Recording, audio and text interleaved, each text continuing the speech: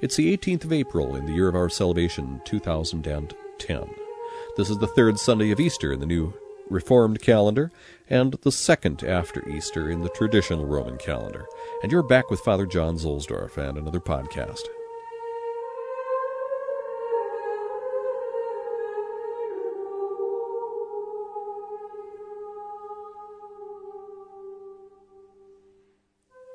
We welcome as our guests today a couple of popes. Benedict XVI will be with us, and also Pius XII, as well as the early Christian apologist and martyr Justin Martyr, who died in 165 A.D.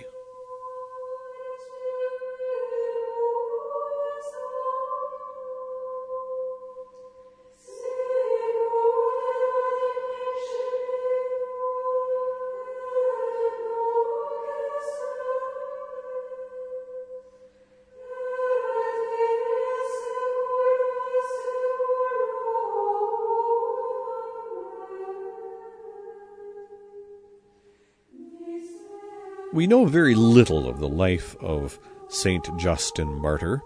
He was born in what is now modern-day Nablus in Palestine, and he was beheaded during the reign of Marcus Aurelius. Justin's relics might be just north of Rome in a little church in the town of Sacrofano. And the new calendar has Justin on the 1st of June, which is the same as when the Byzantine Church celebrates him, but the older traditional calendar marks his feast on the 14th of April. Now, Justin came to my mind today because in the modern liturgy of the hours for today, for the third Sunday of Easter, in the second reading in the Office of Readings, there is a selection from the First Apology in Defense of Christians by none other than St. Justin Martyr. So I thought I'd share a little bit of that with you. And we will hear what Pope Benedict has to say about St. Justin from a general audience in 2007.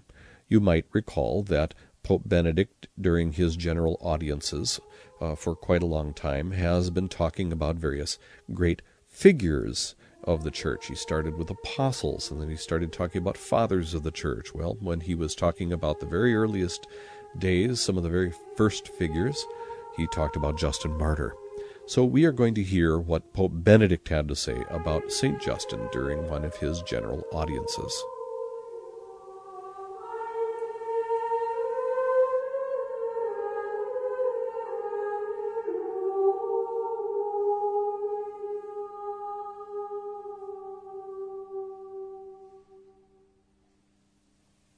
Dear brothers and sisters, with these catecheses we are reflecting on the great figures of the early Church. Today we will talk about St. Justin, philosopher and martyr, the most important among the apologist fathers of the 2nd century. The term apologist refers to those ancient Christian writers who wanted to defend the new religion from the weighty accusations of the pagans and the Jews, and to spread Christian doctrine in terms understandable for the times. Thus, the apologists have a twofold objective: the properly apologetic one, that is, to defend newborn Christianity. In fact, the Greek word apologia means defend, and the missionary objective, which seeks to explain the faith using language and ideas which were understandable to their contemporaries. Justin was born around the year 100, near the ancient city of Sichem in Samaria, in the Holy Land. For a long time he searched for truth, passing through the various schools of traditional Greek philosophy.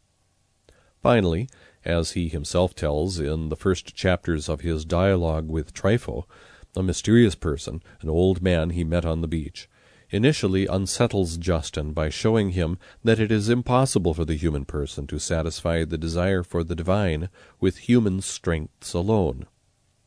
Then, this man pointed to the ancient prophets as the ones who could show Justin the path to God and true philosophy. Before leaving, the old man exhorts him to pray so that the doors of light would be opened to him. The story symbolizes a crucial moment in Justin's life. At the end of a long philosophical journey in search of truth, he comes to find Christianity. He then founded a school in Rome, where, for free, he initiated his students into the new religion, which he considered the true philosophy.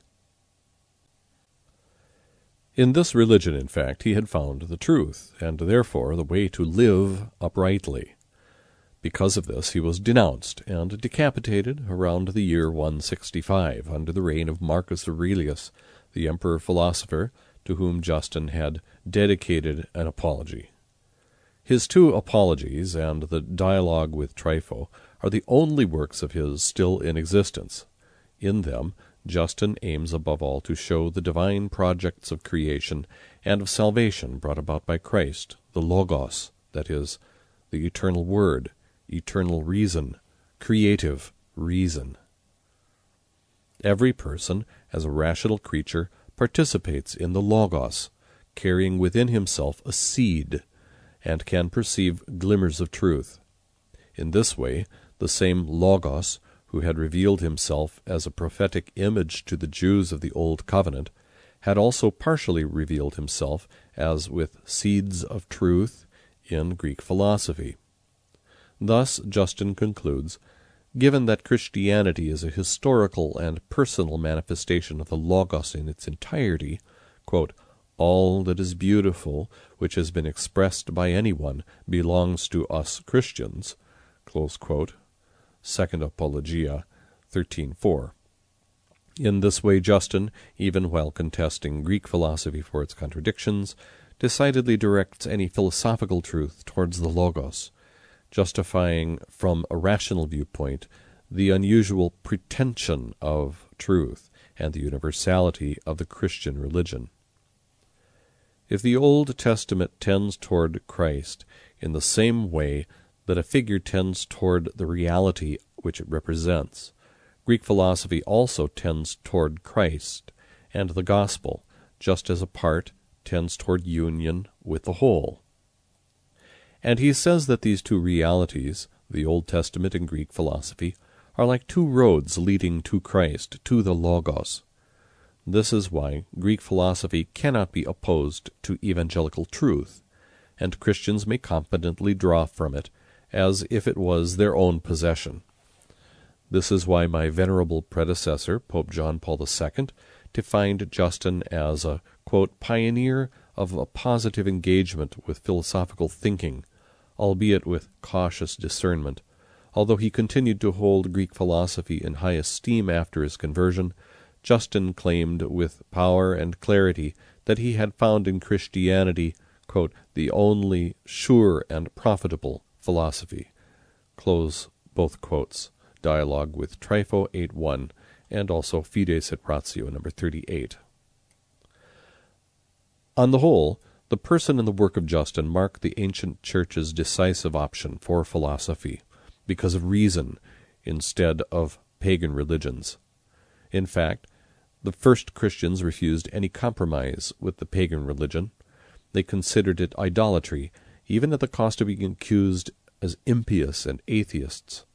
In particular, and especially in his first apology, Justin harshly criticized the pagan religion and its myths, which he considered diabolical disorientations on the path to truth.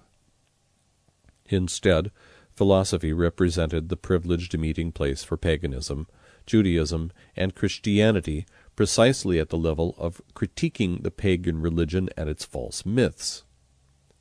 Another apologist, Justin's contemporary Bishop Melito of Sardis, defined the new religion as our philosophy.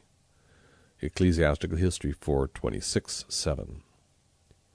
In fact, the pagan religion did not walk along the path of the Logos, but insisted on following its myths, even if recognized by Greek philosophy as inconsistent with the truth. Therefore, the fall of the pagan religion was inevitable. It was the logical consequence of detaching religion from the truth of things, reducing it to a fake collection of ceremonies, traditions, and customs. Justin, and with him other apologists, took the position of the Christian faith as the god of the philosophers instead of the false gods of pagan religion. It was a choice for the truth of being versus the myth of traditions. Some decades after Justin, Tertullian defined the same option of the Christians with a perennially valid phrase, quote, Dominus noster Christus veritatem se, non consuetudinem cognominavit. Christ said he was the truth, not the tradition. De Virginibus Velandis 1:1.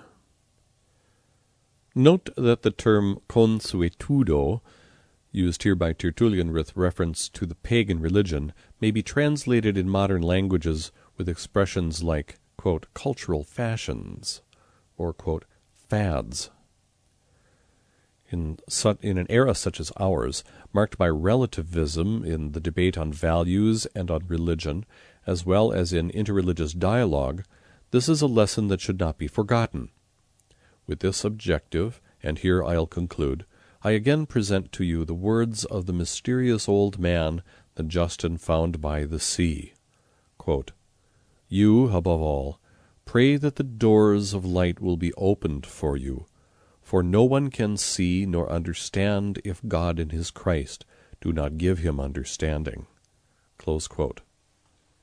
Dialogue 7:3.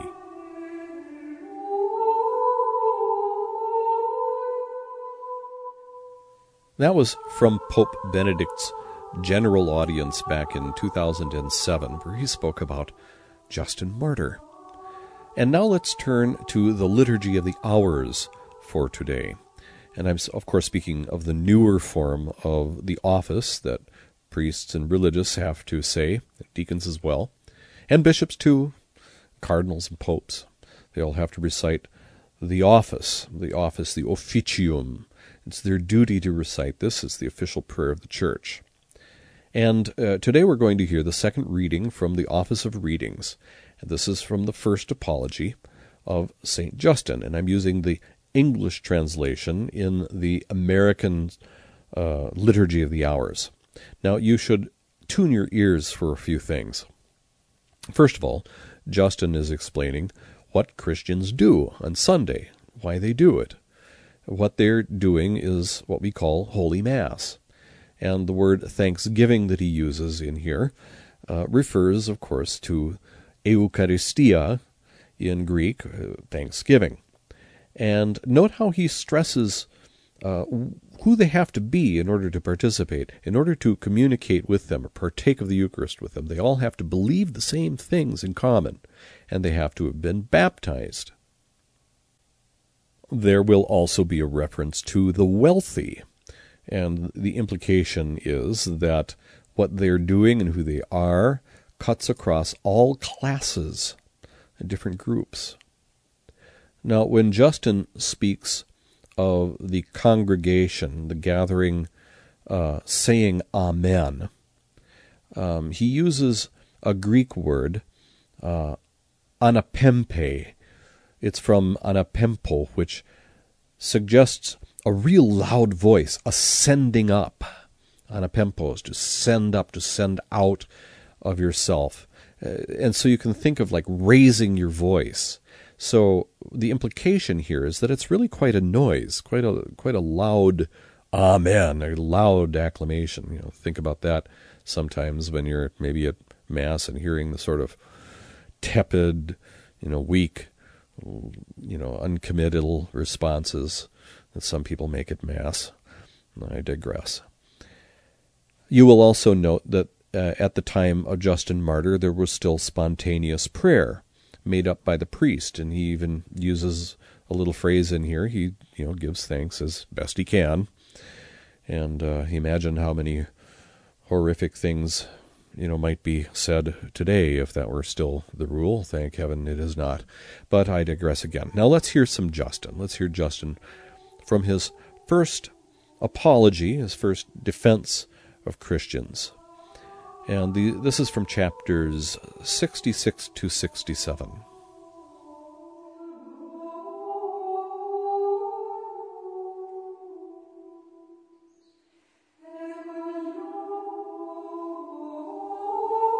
kai he trophe aute kai letai par humin eucharistia he sodeni audo metasken exon esti heto pistevonti arete enaita dedidagmena hufumon.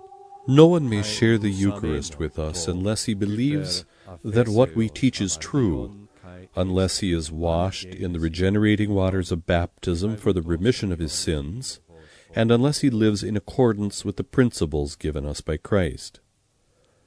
We do not consume the Eucharistic bread and wine as if it were ordinary food and drink, for we have been taught that as Jesus Christ our Savior became a man of flesh and blood by the power of the Word of God, so also the food that our flesh and blood assimilates for its nourishment becomes the flesh and blood of the incarnate Jesus by the power of his own words contained in the prayer of thanksgiving. The apostles, in their recollections, which are called Gospels, handed down to us what Jesus commanded them to do. They tell us that he took bread, gave thanks, and said, "Do this in memory of me. This is my body." In the same way he took the cup. He gave thanks and said, "This is my blood." The Lord gave this command to them alone. Ever since then, we have constantly reminded one another of these things. The rich among us help the poor, and we are always united. For all that we receive, we praise the Creator of the universe through his Son, Jesus Christ, and through the Holy Spirit. On Sunday, we have a common assembly of all our members, whether they live in the city or in the outlying districts. The recollections of the apostles or the writings of the prophets are read, as long as there is time. When the reader has finished, the president of the assembly speaks to us. He urges everyone to imitate the examples of virtue we have heard in the readings. Then we all stand up together and pray. On the conclusion of our prayer, bread and wine and water are brought forward. The president offers prayers and gives thanks to the best of his ability, and the people give their assent by saying Amen. The Eucharist is distributed. Everyone present communicates, and the deacons take it to those who are absent. The wealthy, if they wish, may make a contribution, and they themselves decide the amount. The collection is placed in the custody of the president, who uses it to help the orphans and widows and all who for any reason are in distress, whether because they are sick, in prison, or away from home. In a word, he takes care of all who are in need. We hold our common assembly on Sunday because it is the first day of the week, the day on which God put darkness and chaos to flight and created the world, and because on that same day our Savior Jesus Christ rose from the dead. For he was crucified on Friday, and on Sunday he appeared to his apostles and disciples, and taught them the things that we have passed on for your consideration.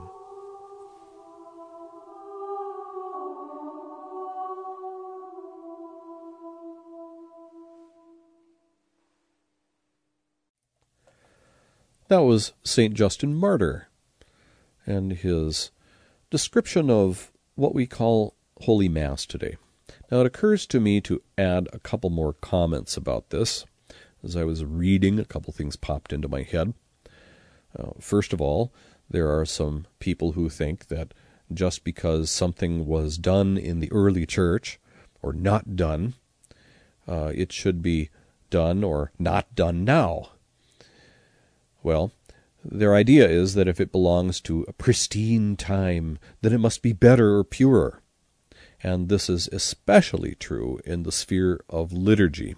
People of a certain age, I think, like this idea. If the ancient church did it, then everything that followed is just some sort of encrustation on the purer form, and those encrustations have to be scraped off so that we can have the real thing. Well, there's a false reasoning in this, of course, and it's a false reasoning that was pretty much exploded by Pius XII in his 1947 encyclical Mediator Dei. Let's hear what Pius said in Mediator Dei, and we'll hear sections 60 to 65.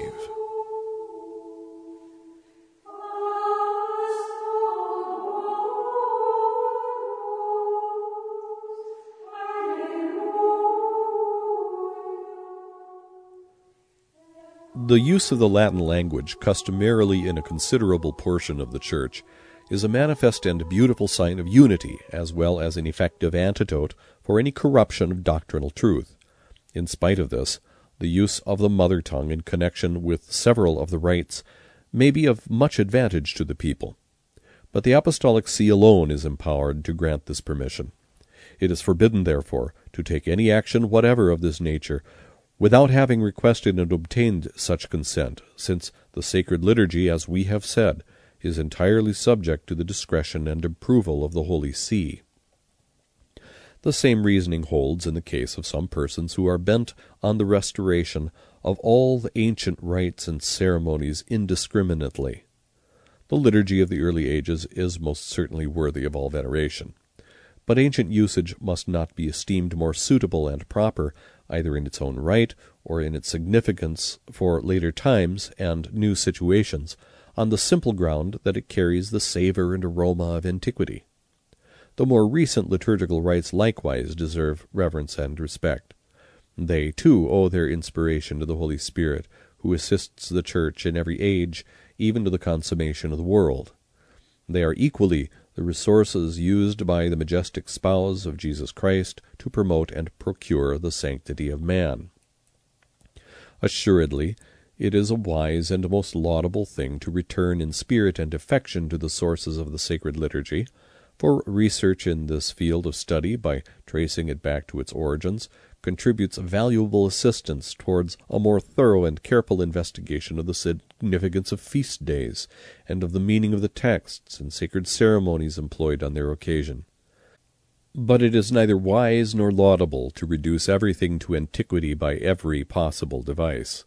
Thus, to cite some instances, one would be straying from the straight path, were he to wish the altar restored to its primitive table form, were he to want black excluded as a color for the liturgical vestments, were he to forbid the use of sacred images and statues in churches, were he to order the crucifix so designed that the divine Redeemer's body shows no trace of his cruel sufferings, and lastly, were he to disdain and reject polyphonic music or singing in parts, even where it conforms to regulations issued by the Holy See. Clearly no sincere Catholic can refuse to accept the formulation of Christian doctrine, more recently elaborated and proclaimed as dogmas by the Church, under the inspiration and guidance of the Holy Spirit, with abundant fruit for souls, because it pleases him to hark back to the old formulas. No more can any Catholic, in his right senses, repudiate existing legislation of the Church to revert to prescriptions based on the earliest sources of canon law. Just as obviously unwise and mistaken is the zeal of one who in matters liturgical would go back to the rites and usage of antiquity, discarding the new patterns introduced by disposition of divine providence to meet the changes of circumstances and situation. This way of acting bids fair to revive the exaggerated and senseless antiquarianism to which the illegal Council of Pistoia gave rise. It likewise attempts to reinstate a series of errors which were responsible for the calling of that meeting as well as for those resulting from it, with grievous harm to souls, and which the Church, the ever-watchful guardian of the deposit of faith committed to her charge by her divine founder, had every right and reason to condemn. For perverse designs and ventures of this sort tend to paralyze and weaken that process of sanctification by which the sacred liturgy directs the sons of adoption to their heavenly Father of their soul's salvation.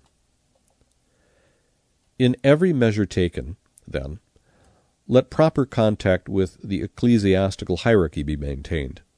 Let no one arrogate to himself the right to make regulations and impose them on others at will. Only the Supreme Pontiff as the successor of St. Peter, charged by the divine Redeemer with the feeding of his entire flock, and with him, in obedience to the apostolic see, the bishops, whom the Holy Ghost has placed to rule the Church of God, have the right and the duty to govern the Christian people. Consequently, venerable brethren, whenever you assert your authority, even on occasion with wholesome severity, you are not merely acquitting yourselves of your duty, you are defending the very will of the founder of the Church.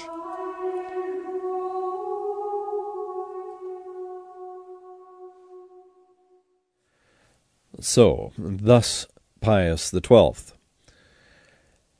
And this helps us to understand how to read Justin's descriptions of things. You see, just because they did things one way back then, that doesn't justify our doing or trying to do those things now, if by imitating them we are straying from the right path, the path of saying the black and doing the red, as it's in the book, as it's given to us by proper authority, by the Church's proper authority.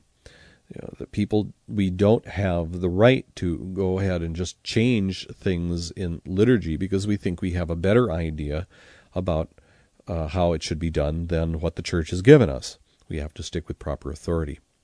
Now, sometimes proper authority will seem to be, screwing things up a little bit, and we always have then, recourse to the Holy See. One of the things that you should, make yourself aware of is a document called Redemptionis Sacramentum that was put out by the Congregation for Divine Worship and Discipline of the Sacraments some years ago. And at the end of that document, well, here, let's see if I can find that right here. I can quote it to you.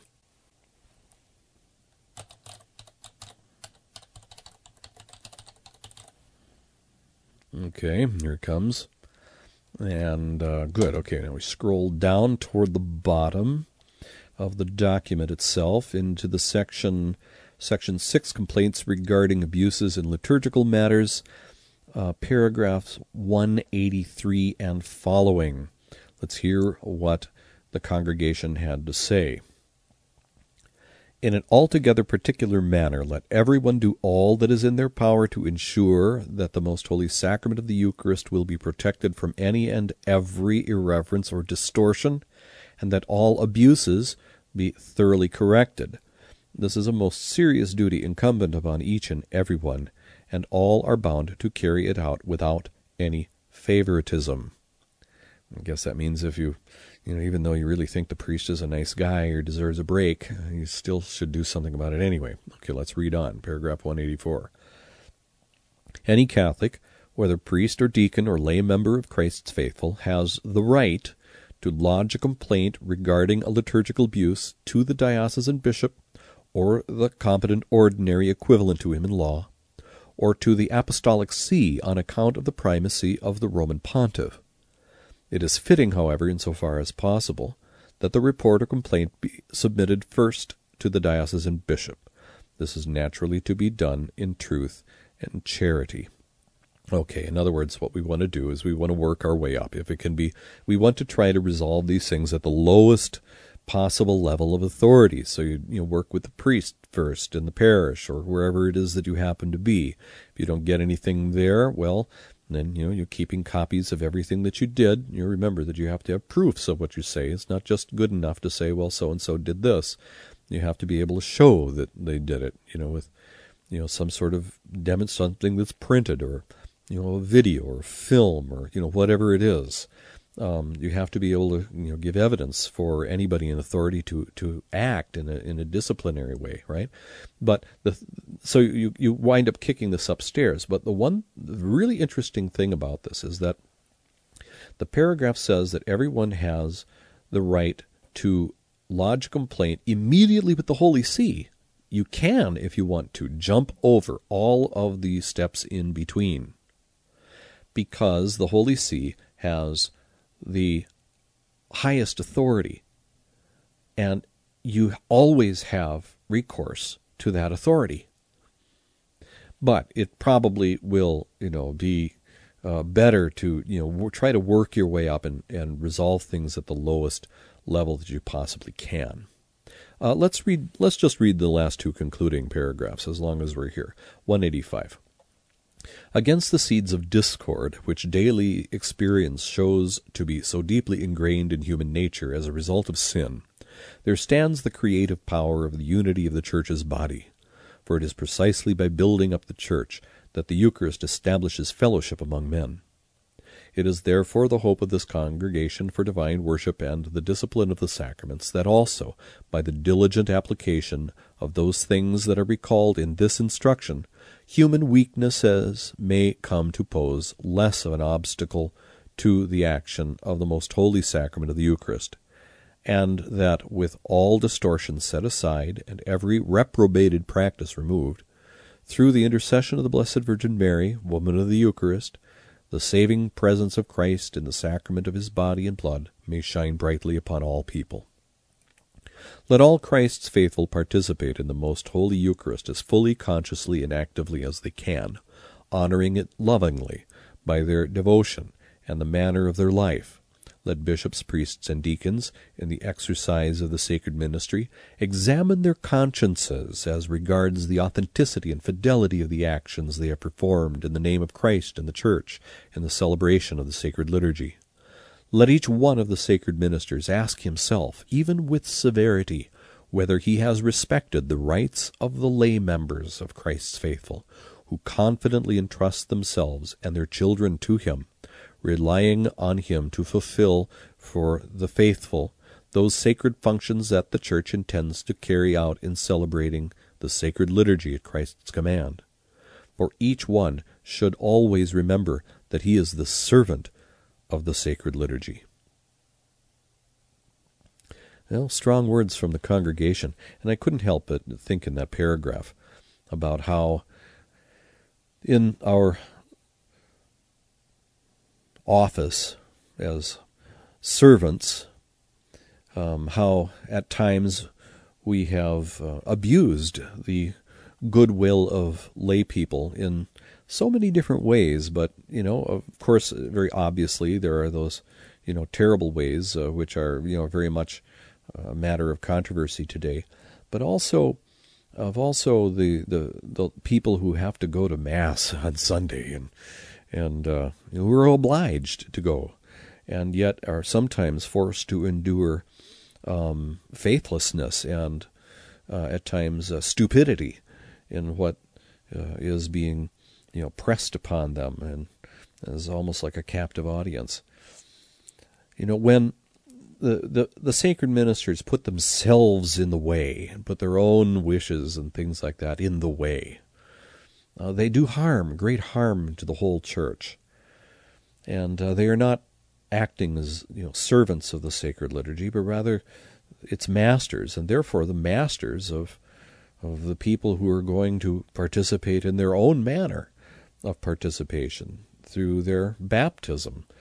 As Justin Martyr said, when you distort the liturgy, you distort the way we pray, you start distorting what we believe, too. And perhaps a lot of the things that we see in church today, a lot of, there are always going to be human faults, and there are always going to be difficulties. But when we have so undermined our worship of God, we lose track of who we are as Catholics. And if we don't know who we are, we don't know how to interact with the whole world around us as Catholics. And this is one of the reasons why our Holy Father Pope Benedict is trying to revitalize our worship. There are ways in which we can, argue with people, like this ancient apologist Justin came up with arguments to defend the Christian faith and explain what we're doing. But it's interesting that he talks about worship in this particular section, because I think that in many cases we are not going to argue people around to our side, and a lot of the healing in the church isn't going to come from arguments, but it could come from people having an experience of worship which is truly concerned with that which is outside of themselves, that which is transcendent. To have an encounter with mystery in worship will be far more compelling and perhaps even more healing than a lot of other things that we can do. Of course, we always have to couple what we do as Catholics with the spiritual and corporal works of mercy. But at the foundation of who we are must come our worship of God. And we have to do this according to rites of Holy Church, faithfully, and with great reverence and great respect for our proper roles, whether we are sacred ministers and clergy or lay people, whatever role we have to respect our roles and respect what it is that Holy Church has given us, so that if we can get ourselves out of the way and we can have that encounter with mystery, then God can work in us, in the Christian people, what it is that He wills for us, and we can be nourished in the proper way by the worship in which we participate. Okay, yes, I understand. I'm kind of going on and on here. Back to Justin about one point, another point which is related in a sense. Another point that we can pick up from that reading is that in those days, people could be killed for what they did, for being Christian. One of the reasons is that they weren't going to participate anymore in the public pagan cults, and by that they could be accused of treason, revolt against the state. And this was because of the view that the peace with the gods had to be maintained with proper rites, like maintaining their end of a contract to maintain peace, and therefore the good and prosperity of the state. And refusing to do this, therefore, was seen against this contract and against that peace with the gods. It was therefore perceived as a threat to the state itself. And so, in short, you could be killed for belonging to this group and participating with that group on Sundays in those strange things that they did. But they all went anyway. And you might give that some thought the next time you have maybe some trouble motivating yourself to go to Holy Mass. Faith of our fathers living still, in spite of dungeon, fire, and sword. Oh, how our hearts beat high with joy whene'er we hear that glorious word. Faith of our fathers, holy faith, we will be true to thee till death. We will be true to thee till death. With that, I'm going to wrap up this somewhat rambling podcast. This is podcast number 100, and I wasn't feeling terribly creative today, so I just decided to lean on the works of others, as I do, so very often in these podcasts. But as I kind of got going and started to ramble a little bit, I am now able to bring podcast 100 to a close. I'm kind of thinking what I might want to do with these projects in the future, if I want to, kind of change the format or whatever, and your feedback could be helpful to me. And I have a couple of phone numbers which you could call and leave feedback. First of all, I have a Skype address. If you are a user of Skype, you can find my Skype voicemail at WDTPRS. Big surprise there. That's Whiskey Delta Tango Papa Romeo Sierra.